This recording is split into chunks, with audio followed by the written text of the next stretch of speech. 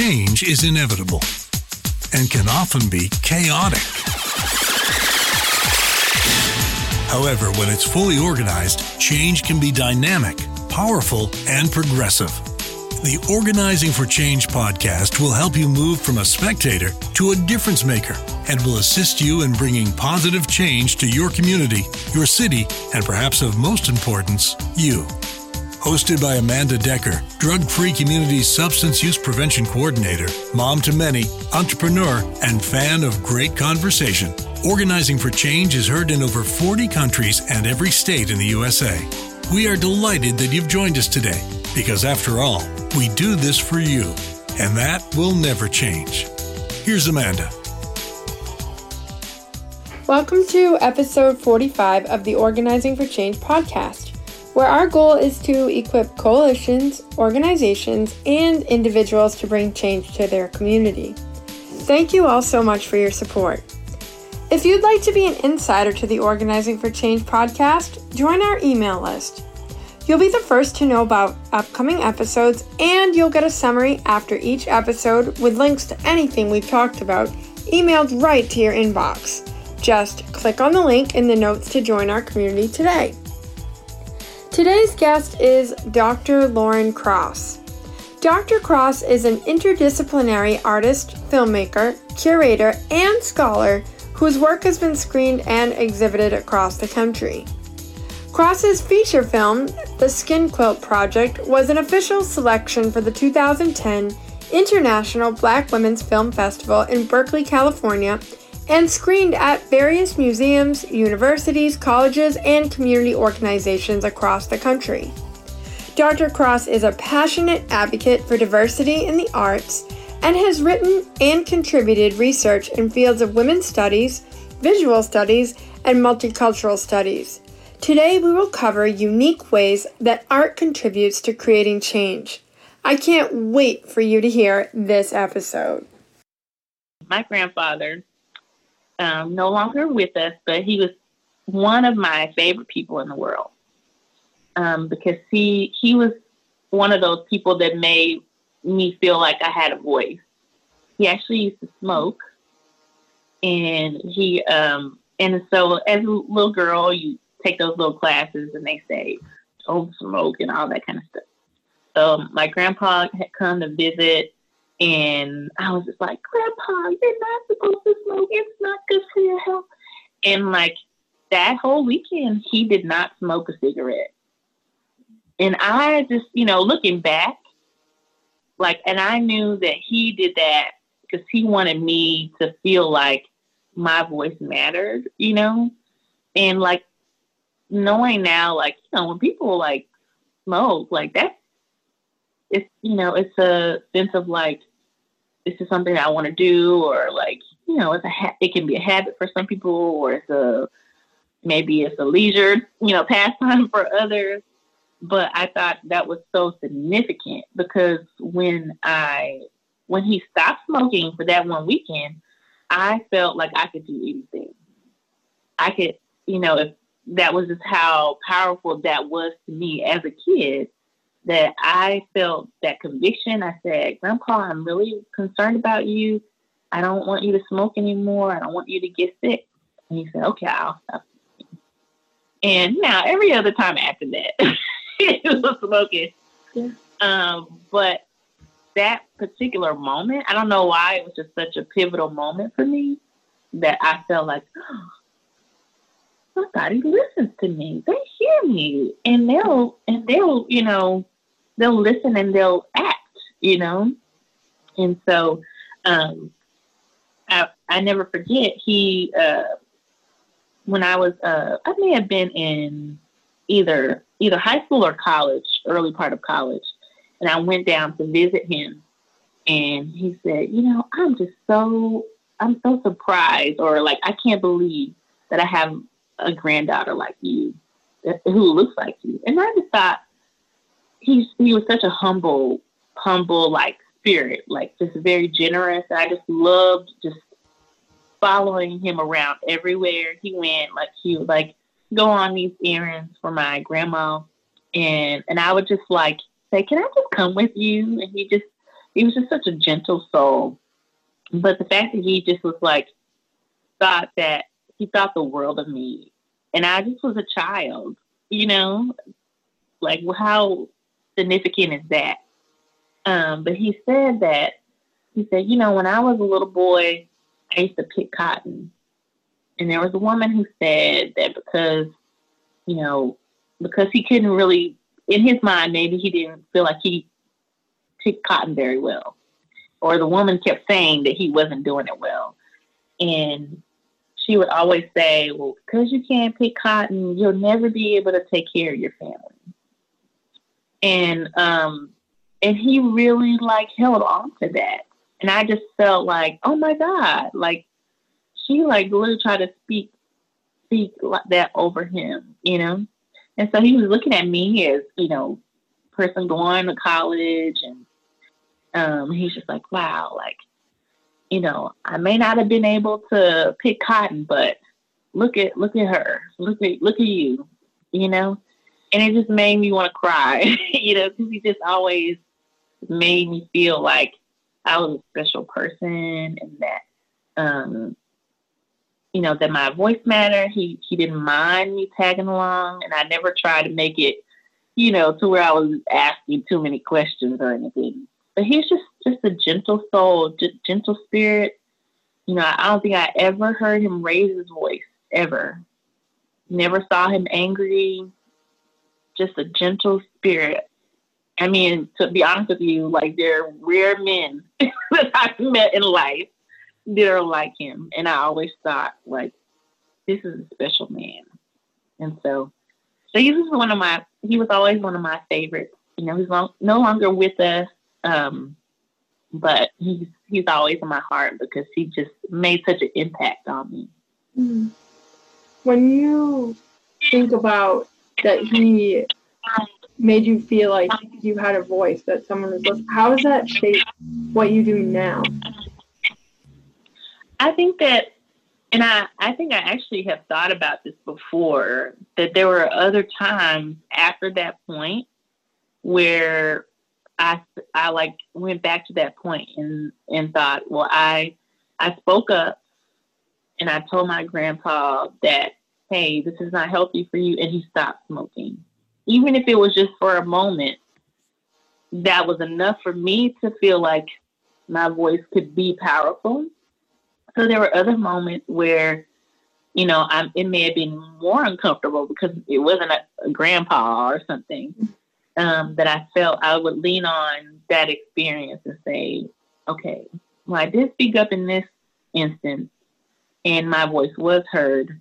So let me just try, you know? And so it did give me confidence in, you know, and each time you speak up and you see that the world doesn't crumble down. Yeah. It builds your confidence, and you start to see that, okay, maybe my voice is for a purpose, you know? And over time, as I continue to be put in situations where I felt I needed to say whatever I felt was in my heart, that was always affirmed. You know, people would say, wow, you have a lot of wisdom for your age, or, you know, so it kind of helped me to take my voice serious. So then it was like, well, you don't want to just say anything too. You want to make sure that what you say is meaningful and you're not just running off the mouth either, because people are listening. So I think from that point on, I just recognized how important it is to use your voice, but also to use it wisely, because you could also hurt people as well with your voice. Which I've been in situations where I've said something that hurt someone's feeling, and that never feels good. So, you know, just being conscientious about your voice, knowing that there's power in it. Yeah. And it sounds like, today you use a lot of your voice too through like your art and the expression. So how does that work? Do you feel like when you create art, you're creating it to send a message to the world, or do you feel like it's more like you're creating art just because this is what you personally like and You don't Yeah. care too much what anybody else thinks. It's like, this is what I like. How does that work? It's a little both. Because I think, maybe when I was in school, I was trying to communicate something specific. Or sometimes when you're in school, you feel like you're being told that you need to communicate something specific. And so there was kind of a time where I kind of fell out of love with art because I felt like, hey, like I'm trying to say something. I'm not sure if it's working. I feel like other people are wanting me to say something. Don't know if I really want to say that. And so there was this kind of a tension, like when I was only trying to like say something. And it kind of, in a way, takes the joy out of it, because the other side of art is expression, which is to be able to express yourself. It's one thing to just talk and to give voice, but if you're not really expressing anything, that which is inside you, if you're still bottled up. And so I recognized that I needed to be doing both. I needed to make work that had some meaning to it, but in order to get to that meaning, I needed to find ways to just express all the different ways that I could be saying it, so that way I just get all of that out. Mm. And then, then when you're kind of like, say if I'm preparing for an exhibition, then I might be editing down, like, what are the most effective ways in which I'm speaking. But to just take the limits off of it a little bit so that way I could just express what I think and make things rather than just kind of it all being in your head. Mm-hmm. So that can be a struggle because you know that there are people who are going to want to critique what you do. And so having a method where you could just say, who cares about all that? Mm-hmm. I'm just going to say what I want to say. And then I can choose whether or not I feel like, okay, that works or not. Yeah. So that's kind of how I see it now, at least. But it took some time. Hold on just a second. Mm-hmm. You must have forgot I'm talking to you. Mm-hmm. It's okay.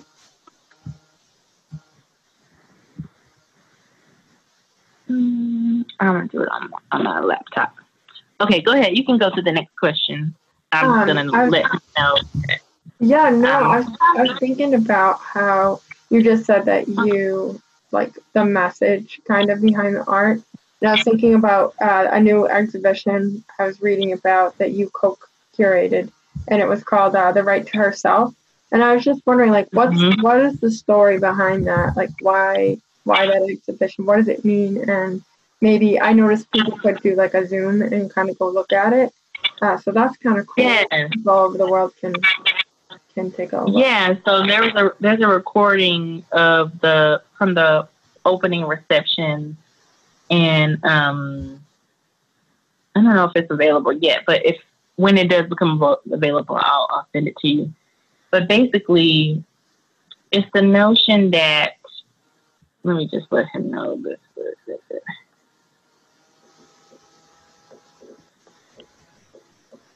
Okay, so The Right to Herself is an exhibition about the 19th Amendment, but more specifically, it's about what the 19th Amendment means, particularly to women of color. So this is actually an exhibition that was the vision of Hamida Glasgow. She's the executive director for the Center for Fine Art Photography. And she, there was all this debate and conversation about like the centennial of the 19th Amendment, and everybody was excited about it. She had actually been doing some research on her own about the history of the 19th Amendment, history of women's suffrage, and had discovered in her own research about the history of the influence of indigenous women in influencing the women's suffrage leaders, which as a result brought about the 19th Amendment. The text that she referenced is actually one that I used to teach on when I taught a course called U.S. Women of Color. And so as she was doing kind of the prep of doing that exhibition, kind of trying to organize it, she realized as a white woman that she was like, I probably should, have a co-curator who can like really give me a different perspective on this. And so that's how I got brought onto the project. And, because I've taught on this very history of women of color, and their influence on the suffrage movement, but also like, what does it mean for women of color to exercise their right to vote, when, our rights with even current moment are very complicated, so there's the vote and there's the history of how women of color, of all different backgrounds have played a role, and their stories are rarely shared or talked about within the context of women's suffrage. And so all of the artists in the show speak to that to some degree. So some are talking specifically about like certain figures or kind of having doing a salute to those figures. And then others are saying, yeah, we had the right to vote, but what about these things? We still are experiencing injustice. Because the whole idea of voting is about being able to share your voice. And so in that way, they're sharing their voice to say, hey, these things matter too. Mm-hmm. So yeah, it was a really great opportunity to put in exhibition form so much of what my research talks about. And there are like few opportunities where other institutions are wanting to hear in an exhibition form the perspective of multiple types of women of color. So typically what I've noticed is that people will do shows that are like all Black artists or all Asian artists or all Native artists. Very rarely do we see exhibitions where we see different groups of people that aren't being tokenized to some degree speaking and having a conversation, and being thoughtfully included, not as an afterthought. So whenever those opportunities arise, I always get excited because that's pretty much what my research is all about, is that particular type of exhibition creation. So yeah, that's how I got a chance to be on that project. And that's kind of the backstory. It's just that women of color were the influencers of the women's suffrage movement. So that should be noted. Mm-hmm. That it was in looking at the lives of women of color and the equal ways in which they were able to function in their communities, particularly Native women, that they had a powerful role. They weren't on the back burner. They were a part of the community culture. They had a powerful seat at the table and a powerful voice at the table. And so the suffragists basically, had access to those communities and saw that and said, hey, surely we, which that says something right there, surely we should have equality if they can. Now there's a whole we could unpack that and say that there's a whole racist ideology behind all of that. Mm-hmm. But I think what I focus on is the fact that the idea is that women of color have always been in a much more, I wouldn't say equal, because there's ways in which patriarchy hits all cultures, right? So that's something else. But in many cultures, women have played a centralized role.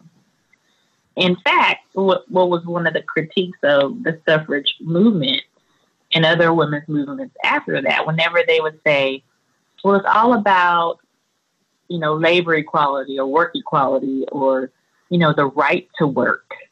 So like in the suffrage movement and the earlier parts of the movement, it was all about the right to work, the right to be able to come out of the house and actually work and bring in an income, because then that would, as a result, balance the family unit to where, husbands wouldn't see the wives at, well, equal, you don't even work, right? So then the whole argument was, well, if we can just start working, then we can start to like become more equal and to have more of a voice in family decisions because we're contributing. Well, women of color have always worked. There's never, unless by choice, which my grandmother was one of those rare grandmothers on my mother's side, rare cases of women who could have been a domestic worker, but her husband decided that, nope, you will not work in somebody else's house. And so that to me was a political decision that they made to say, in order for you to have time to be with their 6 kids, you're not going to, you don't have to work, But outside of those scenarios, for the most part, women of color have always worked. There's not been this, oh, if I could just work, then I'd have a voice scenario. And so many women of color were responding to the movement saying, y'all are all fighting about working. We working now. We're working in your house. So they're like, there are other issues besides just work, So that where kind of a contention began in the women's movement, the women's suffrage movement, when women of color were saying, hey, I'm for what you're saying. I do believe that, yes, as women, we all are being dealt a bad hand in terms of gender. However, as women of color, I need you to understand that my situation is going to look a little different, and it may mean that my oppressor may be you. So as another woman. So in that regard, it was about opening that conversation. Mm-hmm. So the exhibition really is about doing that too. So. I love that. It's such a big, here we're writing the story of history, but also changing future history at the same time through art. And I think that's so powerful, because I think oftentimes I work in the community organizing space, but I don't always think to use art as a method to tell a story or to fix a story or to, continue. And one of the neat projects that some of our students have been working on, they did a photo voice project. I'm not sure if you ever heard of that. Yeah. That is my method. Yeah. That is that's what I teach my students how to do, is photo voice. That's so funny. Oh. I'm always teaching other people how to do photo voice. Yeah. That's so funny. And their story is they wanted to talk about how the tobacco industry targeted people of color and show that through the lens of photography. And even to your opening story, I was just thinking how there are so many smokers today that, they were deliberately targeted. It wasn't like they just said, oh, I'm going to casually take up this. And, free menthol products were handed out in communities of color. Whereas that wasn't happening everywhere. And thinking about in Massachusetts, one of the things that they just did is ban all menthol products. But the tobacco industry did come out and say, this is targeting communities of color. They should be allowed to have menthol. And the kids were saying, we want to protect the health of our grandparents. this is about you lining your money with, your pockets with money. You don't care about people of color getting medical. You care that you're going to lose money. And we care about losing our grandparents' life. And so they were able to tell the story using art to make a change rather than some of the traditional methods. And it was really eye-opening. I'm not an artist at all when it comes to that, like having an eye to see things. I would not consider myself as art. I'd probably be like the plagiarizer of art and copy somebody else and be like, oh, the paint by number type of girl. You see, that's the thing about photo voice, and this is what I tell my students. The beauty about photo voice is that it's not necessarily like, sure, it has its roots in documentary photography is one of like the reasons why we use photography, but there is an element of expression and an element of improvisation, an element of flexibility and meaning. And I think as an artist, what I try to think about is, so you have different styles of art. There's, your straight up figurative, very clear what's going on. I can read it, I can see it. But then all art is not going to look that way. And so what I try to encourage my students to do when they're doing photo voice is I say, I'm not going to be judging you on your photography skills. Like, this is the one moment where you can just take photos and these are art students. You can just take photos and however you feel that relates to the reading, this is your reflection. This is not me judging how you reflect. This is your visual reflection. And then you tell me what it means. That's the opportunity for flexibility and for growth and learning. And what I've learned in doing that by keeping it open, students take it like in so many different ways. I have students that have, created like visual studies, and they've like basically done a documentary series where they've done portraits of different people and then interviewed them. And then, so, I think just kind of allowing students to kind of take their own spin on it, like an artist. And like, I say, I'm not going to be grading your photos, but they must be there. It's a requirement that you have the photos, but I'm only looking to see what you do with them rather than the photos themselves. Now, in many cases, the photos stand for themselves. So I have yet to see one case where the photos were just like, illegible and I couldn't understand what was going on. In most cases, people really like tried their best to try to think about how can I show Dr. Cross what I'm seeing in my world, in my life. And that's all photo voice is. It's just show me what you see, you know? Yeah. So that's been it's such a great opportunity, I feel, even with art. One thing that I try to do is to break down the barriers of art, because there are so many barriers. There are so many avenues in which people say, well, that's not art, or that's not good enough to be art. And I really am against that, because I think that people should have the right to enjoy art, and people should have the right to feel like they can make art. Whether or not it ends up in a gallery or a museum, there's a whole nother, that's a whole nother situation. Sure. But whether or not someone can just make something, let people make art. Yeah. No, I don't think that should be restricted. That makes perfect sense. Lauren is saying hi. Hi, Lauren.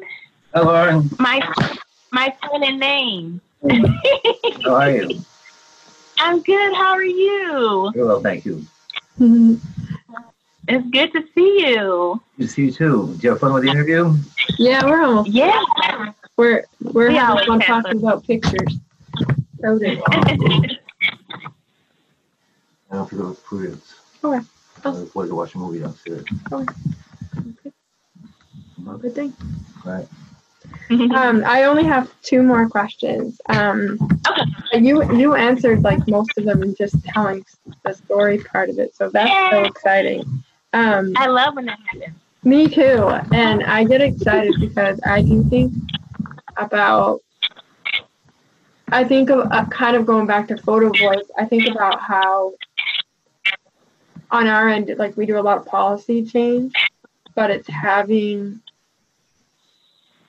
a perspective that just our politicians are never going to see, our lawmakers are never going to see. So it's like so cool to use art for them to kind of get inside of a young person's world. Yes. And say, oh, I've never seen this before. It's like, no, you really have it, you know? And just seeing people's eyes get opened. And that comes out of art. Like, I always just think of art as like, oh, I never really thought of it as like something to use to change the world. I've always thought of it as, oh, it just makes the world like prettier or nicer. But it's like, it's really not. It's so much more than that. Yeah, and photo voice is one of those particular avenues in which you can do it. You know, some people would say, well, could a artwork that's in a museum, could it change the world? Maybe, but a photo voice project could. You know what I mean? And so I think it's that's why I love it, because it's about how do you take art into places that are unexpected. Sometimes the traditional places aren't the most effective places to make change. It's those that are unconventional and are more like in the community tend to be, in my mind, the most effective places to make change. Mm-hmm. This has been a fantastic conversation, and I'm excited for people to get to hear it.